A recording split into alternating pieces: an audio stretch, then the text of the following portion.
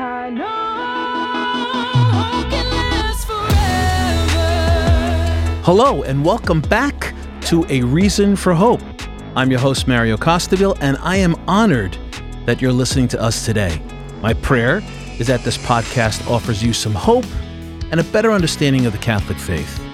Our podcast has grown so much over the past few years, and we're always trying to record topics that are relevant, but also what our listeners want to hear.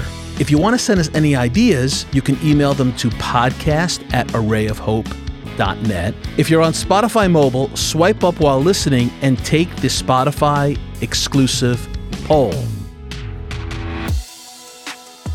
Life is full of happiness, difficulties, surprises, and challenges. And how we overcome these difficulties and challenges will affect our trajectory. And how we handle life's surprises, trials, and tribulations really shapes the person that we become. And what do I mean by this? If we succumb to painful moments in our lives and then remain in a state of depression, or our life is void of joy, we're not truly living the life that God wants for us. It's in these very moments that we need to buckle down and ask for God's help. Not necessarily ask Him to stop the pain, but we can if we want, but also ask God to show you, what is He teaching you in this time? God isn't testing us, but because of His permissive will, He does allow us to experience pain throughout our lives. There's always a greater good, a good that will strengthen and allow our faith and relationship in God to grow if we allow it. All we need to do is recognize that God is the healer, and He wants to give us true peace. Our guest today struggled through some very difficult times in his life. Our guest was addicted to drugs and alcohol, and when he was brought to his knees, he surrendered himself to God. I am super excited to share with you that our guest today is Rock and Roll Hall of Famer Dion DiMucci. That's right, Dion from Dion and the Belmonts fame. He has some story that he's going to share with you. So sit back, relax, and welcome to A Reason for Hope. And here we go.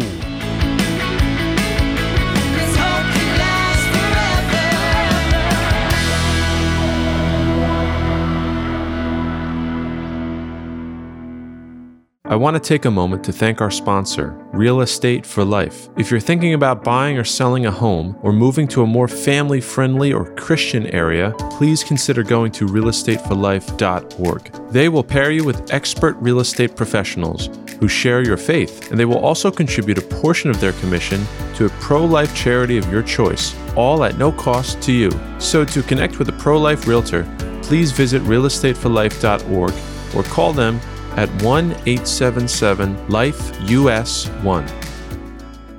So Dave, how you doing? How's everything going? It's pretty good. Things are pretty good. Thanks. Awesome. Just rocking and rolling. Speaking of that, AOH Music's really picking up steam. Yeah. No, we're super excited here at Array of Hope with just really putting our new music out there. I think it's so powerful, and music has always been a way to attract people to the faith, even that are disengaged from the faith.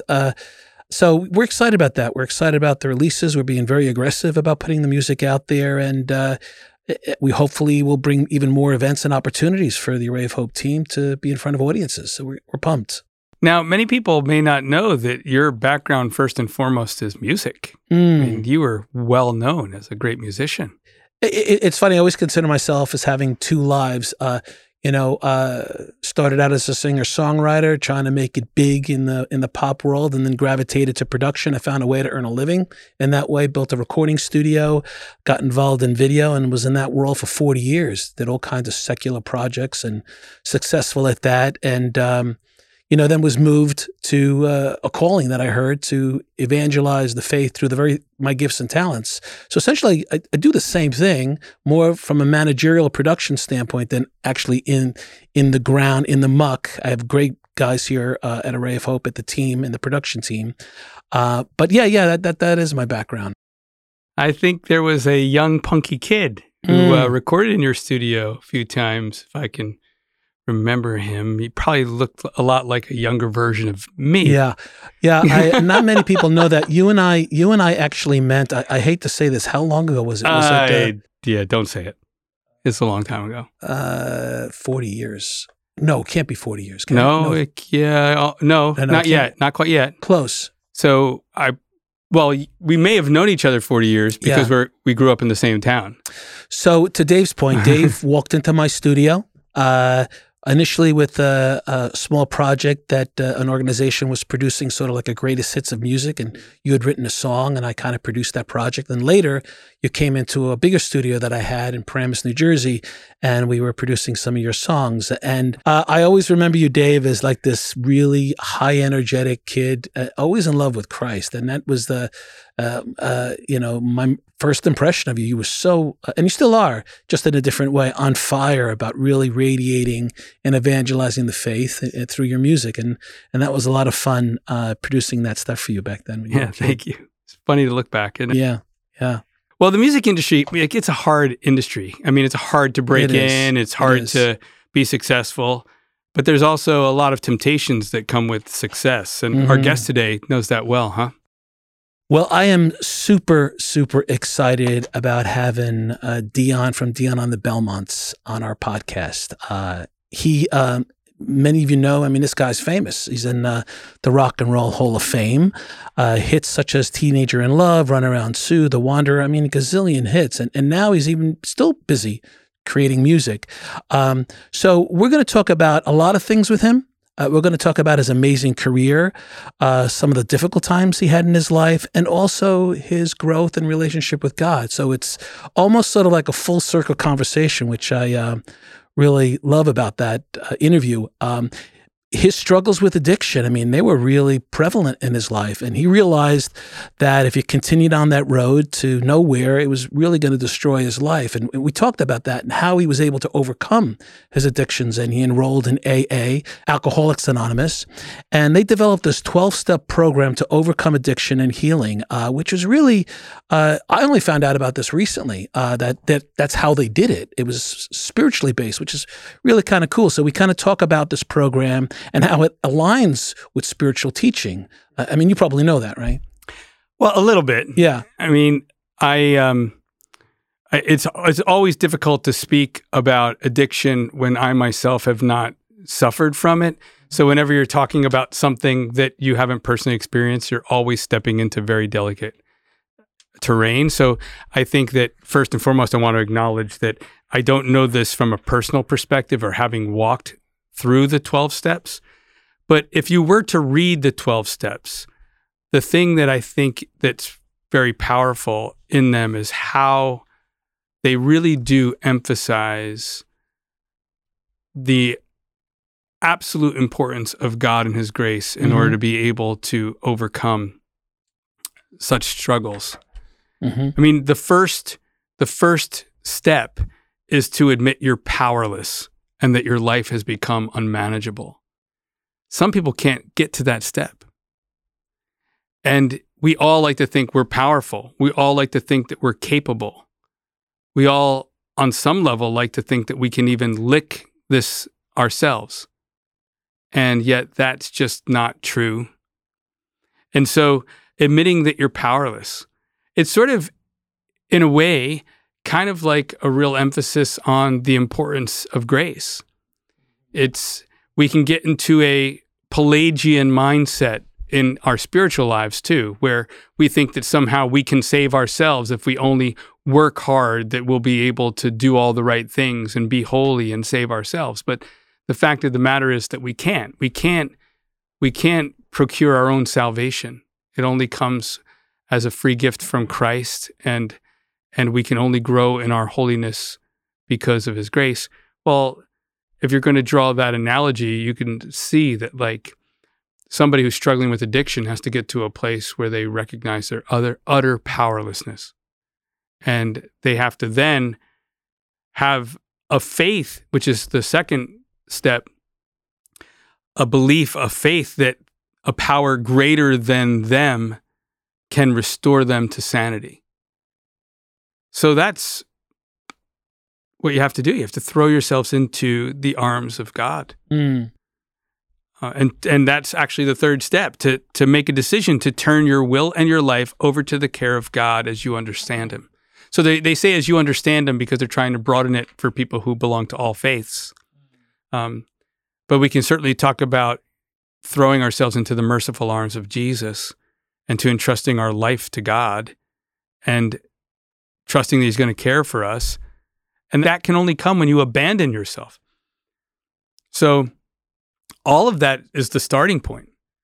And I think those are probably things that come out in Dion's story, that he had to just turn himself over. So the fact that he went through AA and I guess at a similar time or shortly after, became much more tapped into his faith. Did that happen through the AA? Did he mention? It was part of his journey. Yeah, he realized that that he had to give it up, surrender, to God. Yeah. And I think that that's an important thing that we can all learn spiritually, even if we're not struggling with addiction, that we so often don't want to let go of control. And we need to. We need to ask God to take control. But then it's interesting because if you go on with the rest of the 12 steps, number 4 is powerful. Make a searching and fearless moral inventory of yourself. Like, how many people are willing to do that? Notice, searching and fearless. I think we don't like to look deep within ourselves, to look at what we've done in our life, to look at our hidden motives because we're afraid of what we'll find. We don't want to admit that we're not as great as we think we are. Mm-hmm. And yet, that's just asking to make a really good examination of conscience, isn't it? Yeah. How important is that in everyone's spiritual life? And yet there's so few people who are really willing to do that. And so then the 5th step is admit to God, to yourself, and to another human being the exact nature of your wrongs. So notice, to God, you can imagine, hard actually to admit to yourself sometimes, but then have to tell another person directly to their face exactly what I've done. This searching and fearless moral inventory, the things I've found there, I need to tell somebody. That takes a lot of humility. That takes a lot of vulnerability. And there's certainly, most of us are not willing to go there, huh? Sounds like a sacrament. It does, doesn't it? It sort of does. Yeah. So maybe there's a real inner logic to the sacrament. Brilliance. Yeah. Yeah. Well, that's another podcast. That's maybe another podcast. But be entirely ready to have God remove all these defects of your character. Now, notice the language there. Who has to do the removing? God has to remove them. Yeah. Sometimes God doesn't move as fast as you want him to in that area. Like, I've noticed this in my own life, just in my normal spiritual life, that there are things that are constant struggles for me in my spiritual life. That I just say, Lord, I don't want this anymore. Can you take it away? But it's the Lord's time, and it's him taking it away. And I've come to learn in my own life that sometimes when God doesn't take it away, it's because he's still trying to teach me humility. Mm-hmm. Right? So he might not move as fast as we want him to. But we need to humbly ask him to remove them. Like, I think the desire for him to remove these shortcomings is good.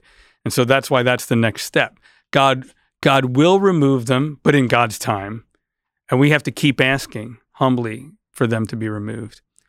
Now, the next set, I think, are really interesting because it actually asks that you make a list of all the persons you've harmed and become willing to make amends with them all.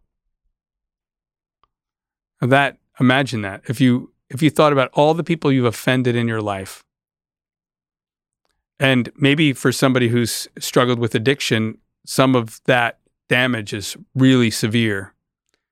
But people who don't struggle with addiction could perhaps have caused some serious damage in their relationships, right? I don't know, to make a list of that and then to approach those people and try to make amends. But the thing that's interesting is that the next step tells you to make direct amends wherever possible, except when doing so would bring injury to them or to others. So notice, you're not trying to get rid of your own feelings of guilt here. That's easy enough to try to do, but that's ultimately selfish. You have to discern that if I say this to somebody, is it going to actually hurt them? Or if I bring this to speech or bring this out into the public, is it going to harm somebody else? Is it going to scandalize somebody else? You've got to think about all that so that you're not seeking just sort of like a pressure release of your own guilt, but you're only making amends with somebody directly when that's actually going to provide a benefit besides just your relieving of your own guilt. Then you have like this request to continually make this personal inventory and admit you're wrong promptly. Well, that's sort of very spiritually healthy too. I mean, Sure. We're taught to make an examination of conscience every night, right, in our faith. And then to pray and draw closer to God. And this is an interesting part of the 11th step. To pray only for knowledge of his will and the power to carry it out. So you start to get away from praying for a lot of specific things, for God to do this for you and that for you, or for this to happen or that to happen. And what you're praying instead now is, Lord, I just want to know your will, and I want the strength and grace to be able to do it. Whatever you want, I want. There's a wonderful prayer called the Universal Prayer, and it's one of my favorite prayers. And there's this one portion of it that I think is pretty powerful. And it says, Lord, I desire what you desire. I desire it because you desire it. I desire it as you desire it. I desire it as long as you desire it. That's a powerful prayer. A scary one too, by the way. A scary one too. And then, of course, the last step is that having had this spiritual awakening, that you try to carry the message to others and to practice these principles in all your affairs. So that's sort of like an evangelization step. Now it's time to share the good news with others. So if you look at the steps, you really do see a lot of things that are just the components of a healthy spiritual life. Amen. Yeah, absolutely. And I wanted to comment, if you think about it, you can really apply these steps to any kind of difficulty that you're having in life. It could be a relationship. It could be a struggle, struggle, a temptation, an addiction outside of alcoholism, right? Or drugs. And the 11th step is I was having a conversation with someone not too long ago about this when I became aware that this is what they use, that God was very much part of AA, is the 11th step, praying only for knowledge of his will for us and the power to carry it out. And what I pointed out to this person that was pertaining to another struggle that this person was having is that that's grace. That is the essence of grace. You can't, you're bringing God in, but you're relying on the power of God's grace. And this person, I think a light bulb went off. It was like, oh, that's God's grace. It's like, so that's God's power. He's instilling grace for you to overcome these obstacles, these addictions, these trials, because you need God. We need God to be part of our lives. Now, something that people might be familiar with is the Serenity Prayer. Yep. They are certainly familiar with the first lines. God, grant me the serenity to accept the things I cannot change, courage to change the things I can, and the wisdom to know the difference. So that's something that maybe a lot of people know. What they may not know is that an American Protestant theologian, ethicist, and commentator on politics and public affairs, a guy by the name of Reinhold Niebuhr, was the person who wrote this prayer, and that there's a lot more to it than just that first line. So I want to read the whole prayer because I think that it's a powerful prayer. And again, it's something that can be applied to much more than just addiction to alcohol or what have you. It's much more broadly applicable. God, grant me the serenity to accept the things I cannot change, courage to change the things I can, and wisdom to know the difference, living one day at a time, enjoying one moment at a time, accepting hardship as a pathway to peace, taking, as Jesus did, this sinful world as it is, not as I would have it, trusting that you will make all things right if I surrender to your will, so that I may be reasonably happy in this life and supremely happy with you forever in the next. Amen. It's a beautiful prayer. I love it. One day at a time. That, of course, is a mantra for those involved in Alcoholics Anonymous. But enjoying one moment at a time. How much time do we spend worrying about the past or deep in shame and regret about the past? How much time do we spend worrying about the future? What will happen? What won't happen? Will everything be okay? I think for somebody in addiction, the fear is always that if I'm starting on the road to sobriety, that I could fall tomorrow. And what we're being taught here is don't think about tomorrow. Think about right now. Relying on God's grace right now. Enjoying this moment. And for the addict, being sober this moment. And I think that that's powerful. It's a powerful spiritual lesson. So much time is spent by us outside the present moment. And yet, there's this phrase, the sacrament of the present moment, that comes from a really wonderful book called Abandonment to Divine Providence. And the sacrament of the present moment is really a place where we should be living much more. I once saw a poster, and it was to try to get people to live in the present moment. And it said, when God revealed his name, God didn't say, I was. He didn't say, I will be. He said, I am. So there's this sense that obviously God was in the beginning, is now, and ever shall be. But the idea that when God reveals his name, he says, I am present now in the moment. And so the more we can live in the moment, the more we're also living in the presence of God. Because this is the only moment that's real. This is the only moment that is really, when you think about it. So that was, I think, an important insight in the prayer.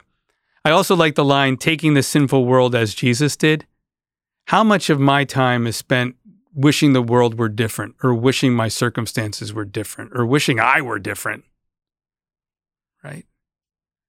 And yet, what's the use of that? That's like a waste of time. I'm like, that's not real.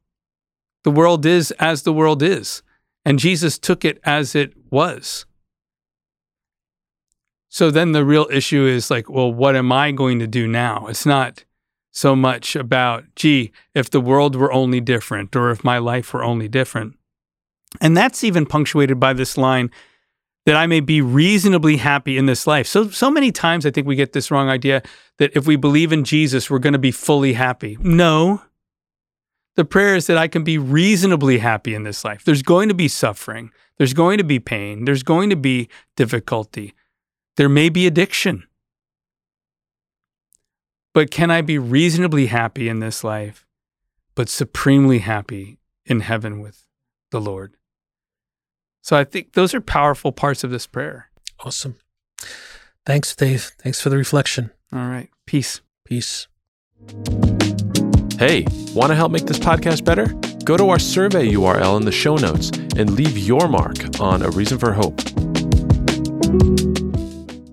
We are all called to be good stewards, whether that means making wise financial decisions for our families, for our parishes, or for organizations that we may advise or direct. Owning gold and silver is easy, and we're happy to be partnered with St. Joseph's, who has exclusively focused on helping families protect their wealth in gold and silver for over a decade. Their pricing is very competitive, and their dedicated retirement team was recognized last year as only one of 2 dealers in the nation who meet the stringent criteria of integrity, value, and dependability by an independent trust company. Take the steps today to protect your family from potential financial stress and allocate some of your hard-earned dollars to gold and silver as good stewards. Go to www.stjosephpartners.com/Array of Hope to learn how you can protect your loved ones at this important moment in history. Again, that is www.stjosephpartners.com/Array of Hope.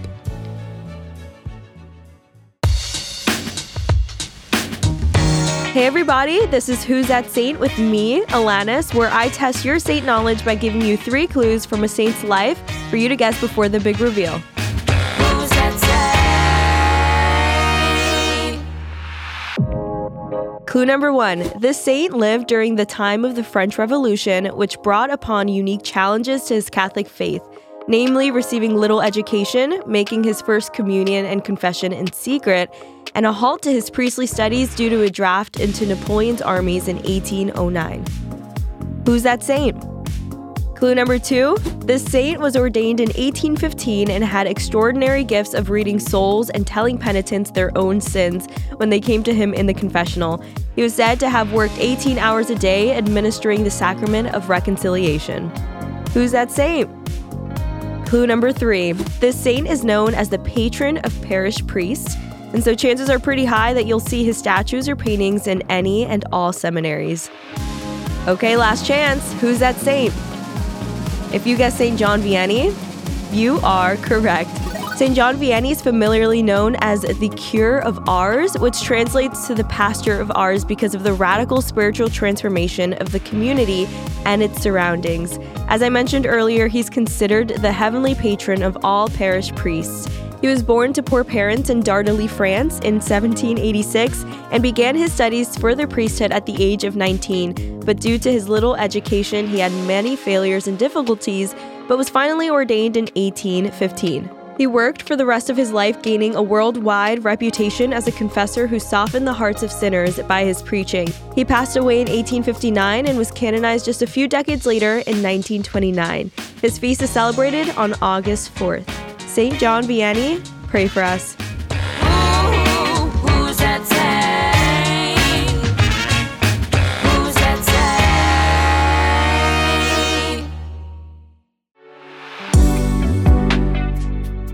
Hey there, this is Jack from AOH Music. We just released our debut EP live at Ocean Way, Nashville, and you can listen to it on any music streaming service. There are also music videos of these songs on our YouTube channel. You can find these links at the bottom of the show notes. And join us on social media. We're constantly posting content that we really pray brings you joy, encouragement, and inspiration. Stay tuned for more music releases coming soon. Check out this clip from our live recording of our song, Light of the World.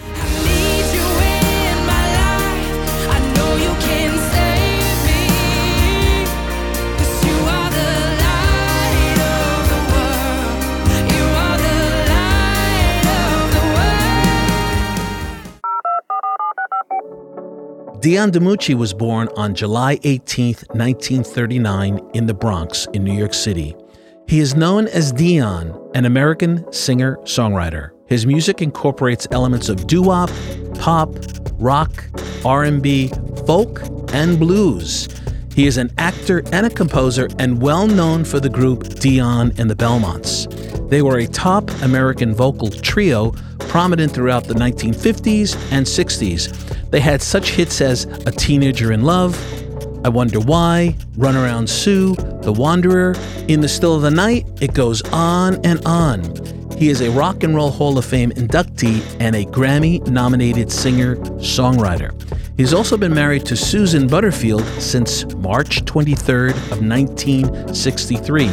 They have 3 children, and he currently lives in Florida. Let's welcome Dion DiMucci.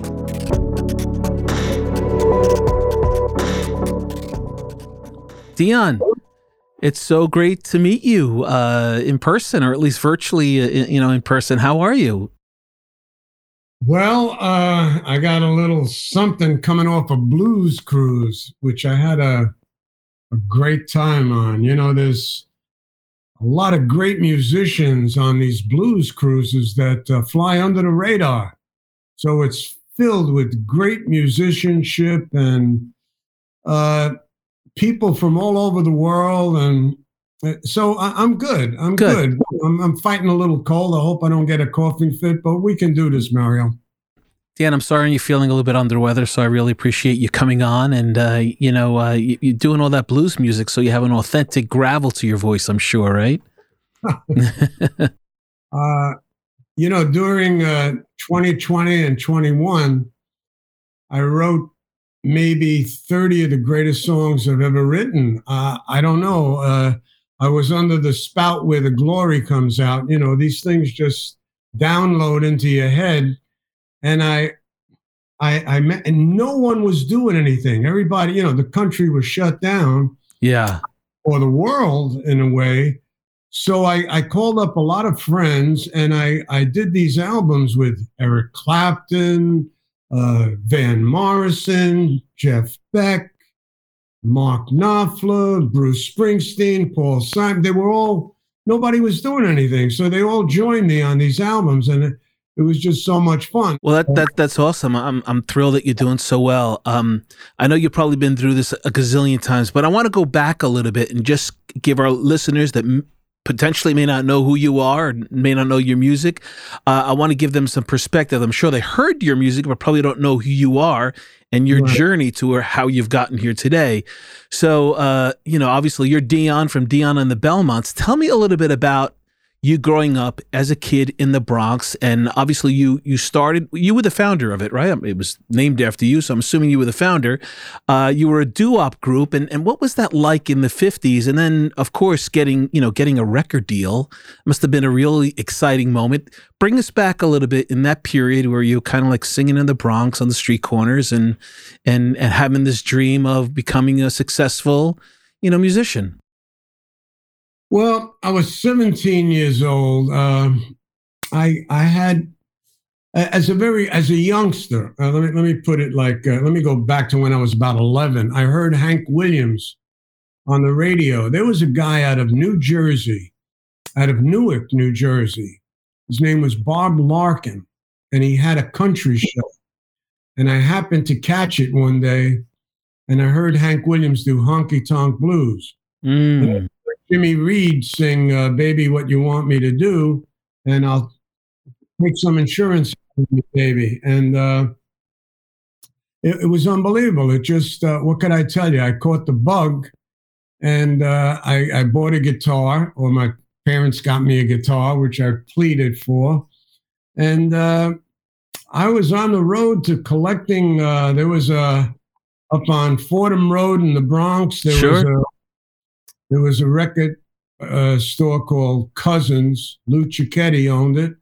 And I became friends with him. And every time a Hank Williams record came in, he'd call me and I'd run up to Fordham Road and get it. It was a 78. And I knew about 40 Hank Williams songs by the time I was 15, So, in that period of time, there were the record companies thought, rock and roll was in its infancy. Chuck Berry had hit the airwaves, and Buddy Holly and Bo Diddley and Little Richard. And I was just into it. And a friend of mine brought me down to a record company in Manhattan with my guitar when I was about 17. And I started singing some songs for these guys, and they went crazy. They signed me right there that day. No kidding. They had my parents come down and, witness, because I was underage, and, to sign off on it. And off we went. And I started, and then they started talking about using a vocal group. And they had people, they put me with a group that just, I don't know who they were. They were older guys, And, I said, I can't sing with these guys. If you want me to sing with some, street singers, man, I'll go back to my neighborhood. I'll recruit some of the, some great voices on the streets that, my friends. Sure. So I went back to the Bronx, and just like in the off neighborhoods, like on to the right of me and the left of me and the south of me, they had some great singers. So I recruited Angelo DeLeo on tenor, Freddie Milano, and Carlo Mastrangelo from Mapes Avenue. And I took them down to Laurie Records, and we put the song together called I Wonder Why. And we put it together on a train, Wow. going downtown. We weren't great lyricists, and we didn't know much. There weren't too many, people that we could latch on to, to emulate that. But they had some doo-wop groups out, like the Cadillacs, and, Right. who I loved and everything. So we kind of developed this rhythmic, percussive sound because we didn't know how to write words.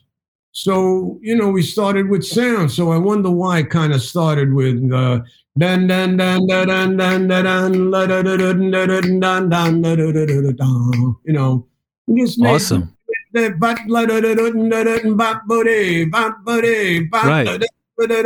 We just started making up sounds and It's cool. making records, and we had no, there were no rules, and so we did what we had some fun, and we started making records. And the Belmonts and I put out 3 big records. I Wonder Why was real big in New York, and Teenager in Love was huge in the country, and Right. a record called Where or When, which I very rarely do. And Bob Dylan does a whole story on it in his new book, but it was huge. This song called Where or When, we picked it up from a theatrical presentation down on Broadway. It was a Rodgers and Hart song. So, that was the beginning of Dion and the Belmonts. And of course, one of your big tunes is Run Around Sue. It was Well, Run Around Sue, how that came about was, the Belmonts, Dion and the Belmonts were doing, we had Where or When out, and it was a very kind of beautiful ballad thing. And that's all they wanted to do after that, the 3 guys that I recruited.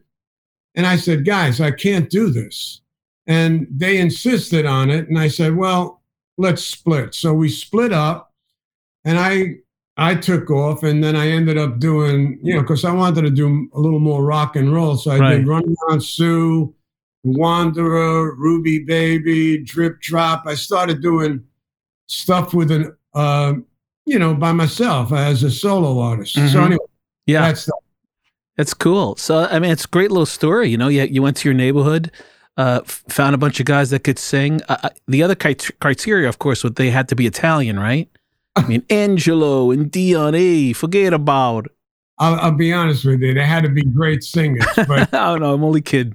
they had to be Italian. Okay. So, but let me tell you, Mario, there's a play that's on a Broadway track right now. We premiered it at the Paper Mill Playhouse last year. It was called The Wanderer, and it had a whole story in it. So, people are going to be able to enjoy the music and the story. That's great. So I want to move a little bit forward now into your life, and essentially culminate, because you are a very faith-filled man, and I wanted to sort of talk about a little bit of that transition. So I know, I mean, how could it not be? You're a celebrity. You're traveling all around the world. You have substances to your fingertips, so you get involved in drugs and alcohol. And tell me about that journey and how that happened in your life, and eventually you became addicted. Maybe you could share a little bit of that. Well, when your feet are firmly planted on a cloud, Right.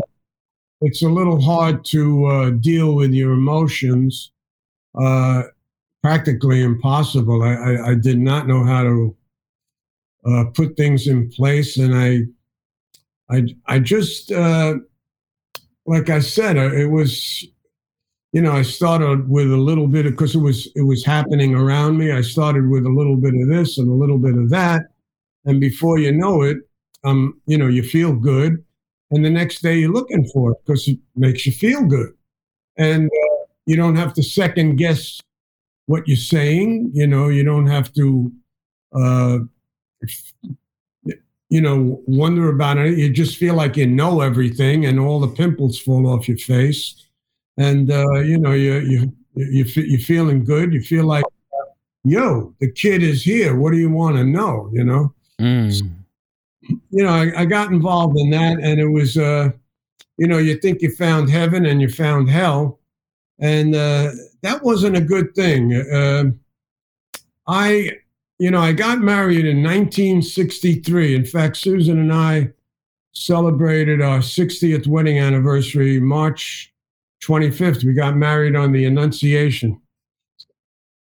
And, from 63 to 68, I was using pills and drugs and needles and smoking, and I was crazy. I would call it insanity, and it got worse. It didn't get better. It was very progressive. And then in 1968, February of 1968, my friend Frankie Lyman died of an OD, and I was hanging out with him, and he died of an overdose, and I tell you, Mario, it shook me to the core, and I got on my knees. I said a prayer, and a guy came into my life and took me to a 12-step spiritual design step program, that a recovery program that I've been involved with for 55 years, and I never looked back. I got on my knees one night and I asked God for help, and I haven't had a drug or a drink in 55 years, since April 1st, 1968. So it's another anniversary I've had just a couple of days ago. So so thank God, and that's why I'm here. Otherwise, Mario, I wouldn't have been here. Yeah. And I got to tell you this, 3 months after I got clean and sober, I recorded a song called Abraham, Martin, and John, and it went to the top of the charts, and it was #1 for like 6 months, and I received like 4,000 letters. We didn't have email at the time, and it was just I never looked back. So I know that AA, the 12-step program that you're alluding to or talking about and sharing with us, is that it is focused on relying on God's strength, right? God's grace to overcome addiction, overcome personal desire. So maybe you can share a little bit, because I'm assuming that was your point or your moment in your life that God became something of reality to you. Maybe you could kind of share that moment when things. Well, I'll be honest with you. Like in 1968, when I got on my knees and said a prayer, I became aware of God's power before I became aware of His reality. He took the obsession, even the desire to drug and drink, right out of me. And I must tell you, I mentioned the 12-step program. It was gleaned from the disciplines of St. Ignatius of Loyola. And they took that and they designed it to, just to follow. And it's a program designed to lead you into union with God.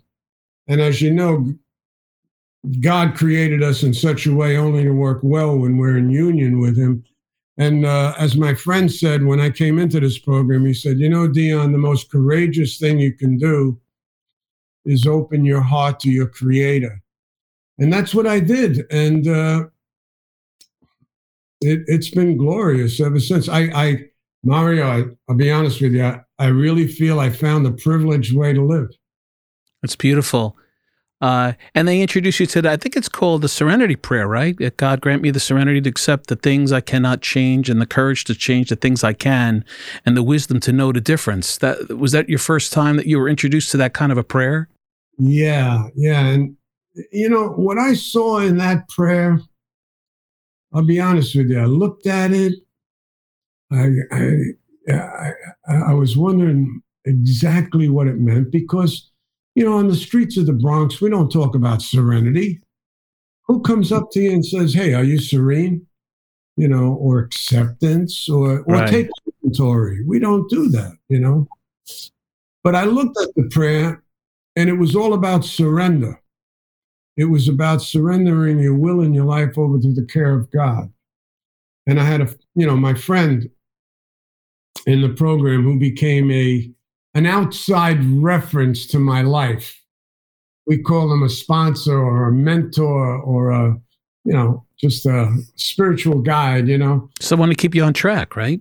Yeah. And he told me it was about surrender. And I heard the word surrender. I said, man, I'm from the Bronx. You don't surrender. I don't care if somebody's banging your head on the concrete. Yeah. You do not surrender. But Dion, I'm not talking about running away from anything. I'm talking about running to someone who loves you unconditionally, an unfailing love, an undying love. I learned stuff that I never knew. Hey, if you're enjoying this interview, be sure to check out the full video version on the Array of Hope channel. Subscribe for free at watch.arrayofhope.net. Then download the app by searching Array of Hope on your mobile device, Apple TV, or Roku. Yeah, it's beautiful. Well, I mean, it was an introduction to your journey to just understanding God and having a relationship with God. And I know we've had a conversation prior to this, and you shared a little bit that you were a Protestant, or you were expressing your faith within the confines of a Protestant religion. Or maybe you could share that experience and how that came about. Well, what happened with me is I was in this program, and I kind of there was a line in the book that said, "When we draw near to Him, He will reveal Himself to us."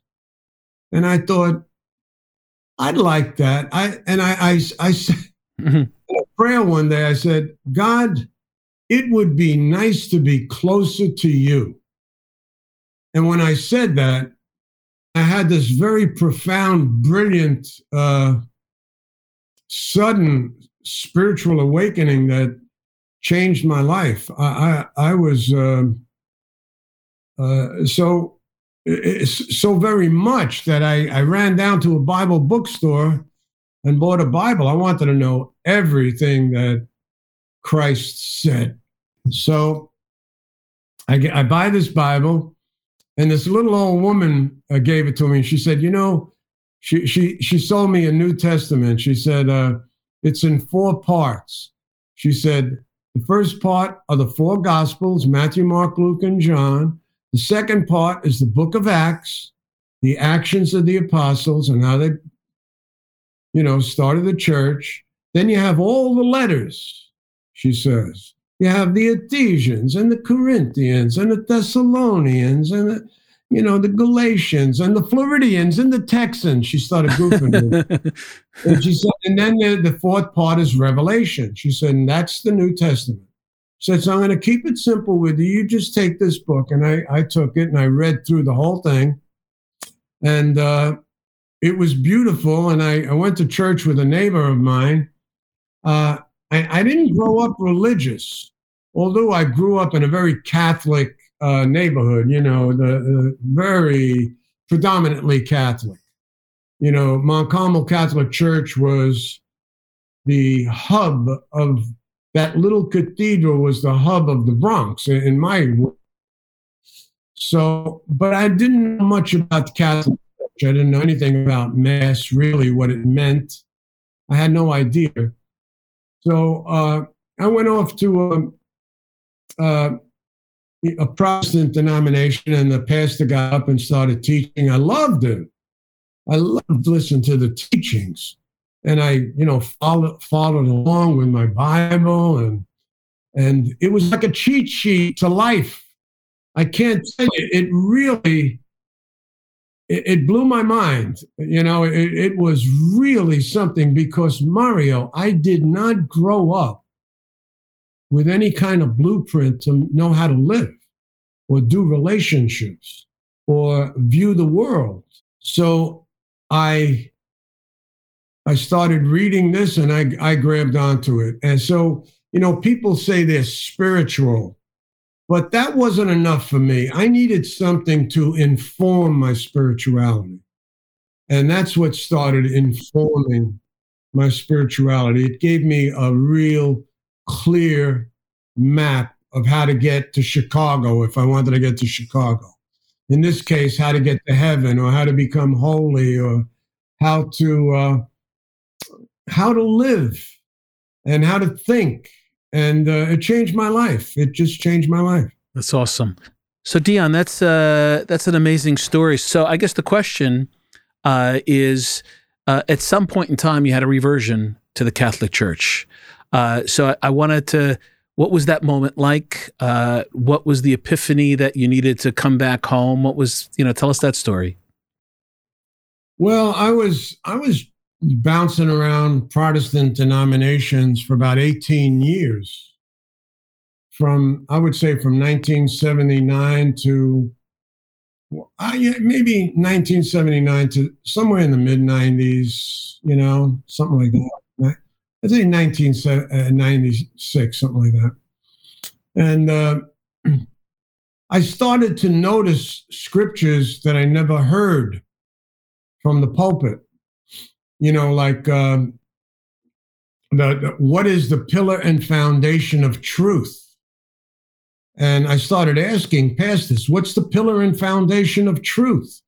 And they always say the Word of God, the Holy Spirit, Jesus, and which is right on.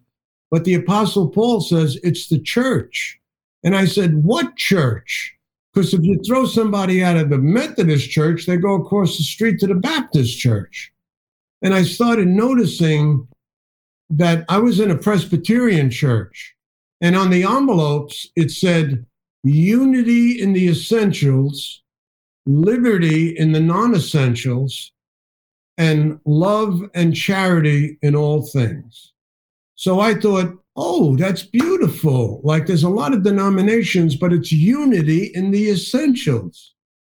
So I'm writing home and I'm thinking, the essentials are the virgin birth, Jesus Christ, fully human, fully God, the crucifixion, the ascension, the resurrection. I'm thinking these are the essentials. Right. So I go home and I open a book and I notice that St. Augustine, who was at this illustrious Council of Hippo at the end of the 4th century, when they put the Bible together, they actually took all the books. The bishops from all over the world had this council, and they put the canon together, the table of contents, and they said what book stays, what book leaves, what books included. St. Augustine said the essentials are authority and the Eucharist, and it wasn't even on my list. So I said, something is crazy here.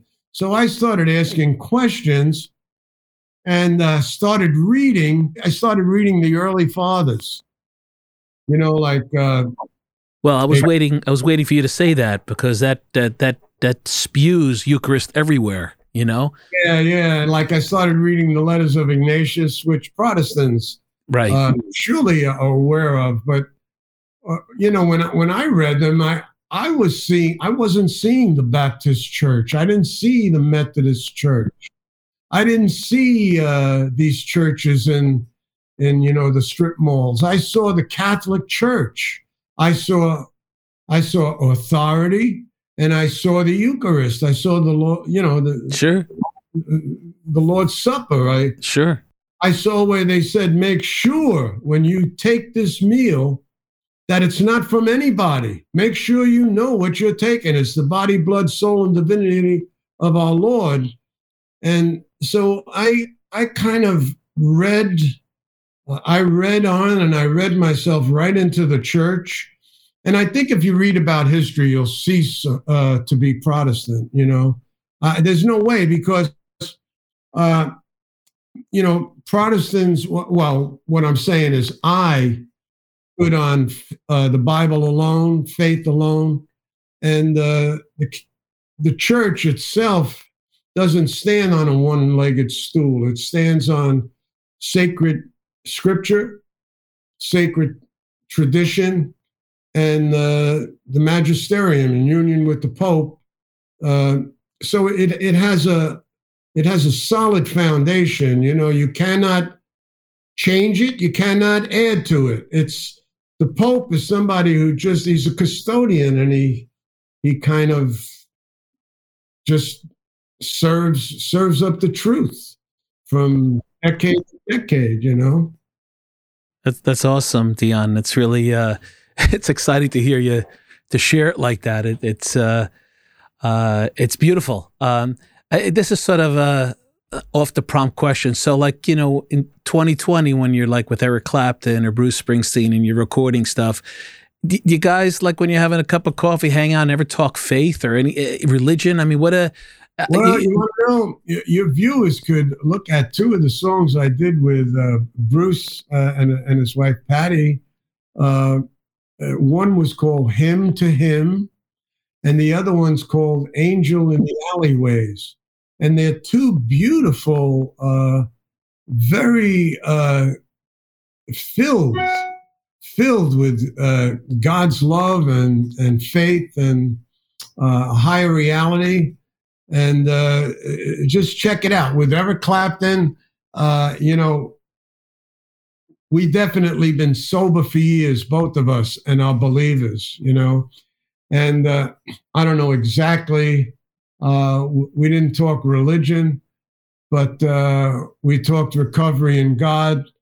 And, his heart is open. And the word open, I love the word open. You know what I mean? It's big to me, because so many people never come to that hope. They live, they're not open. I'm truly open-minded today, I didn't even know what it was until I received Christ. I thought I was an open-minded guy. I was a very, very intolerant guy. It's incredible how you really get set free. I mean, I talked about freedom. I learned a lot of things coming to Christ. For one, you learn that love is not a feeling. It's an action. It's an act of your will. You choose to love somebody, and that feels good. It's not a feeling just in itself. So, and then the idea of freedom. I thought it was doing anything you wanted, especially if you didn't get caught. But, freedom is the ability to do God's best, to do the good. And I was was never free to do that. I was always addicted to something. I was always addicted to alcohol, drugs, lust, name it. It's like St. Thomas Aquinas said, if you don't have God in your life, you try to fill it with the four substitutes, the four great substitutes: wealth, pleasure, power, and honor. And you try to fill your life with money, sex, drugs, rock and roll, power, like politicians. You could see that all over the place today. Honor, got to be right. You got to win. You got to be better. You know, all this jockeying for position but when you have God in your life, He shaped. Now, those things are good. Wealth, pleasure, power, and honor. They're not bad things. We're not Puritans. But when you have God in your life, He shapes your desire for those things. When I was trying to do it, I made a mess of it. A mess. And it would have killed me. I didn't know better. Or when you just never have that peace or serenity, or you never feel you're home. And today I feel free and I feel that I'm home.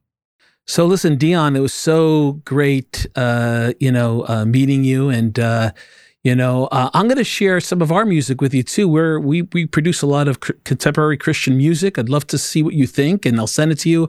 Our team here is really talented and very inspired, and we're trying to make some inroads in that space. So, I'd love to have your input and see what you think on that stuff. Crazy. Good. Yeah, I'd love to hear it. That's awesome.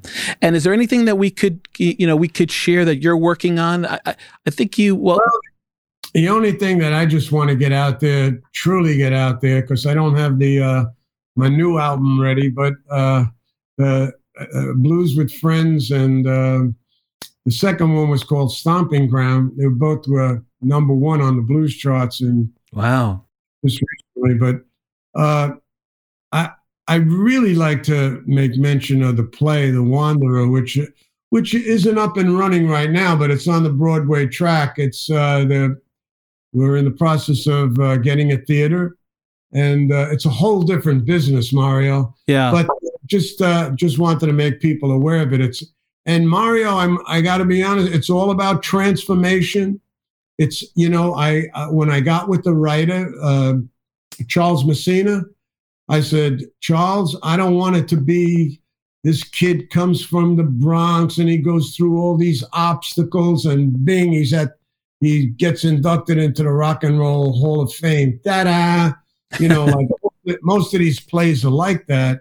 I said, there's a real difference between success and fulfillment. They're not the same. So I wanted to go above success. I wanted to go into a higher reality. And that's what we did. So it's all about transformation and just this higher reality and this beauty of relationships and community. And I think your listeners are going to love it when they see it.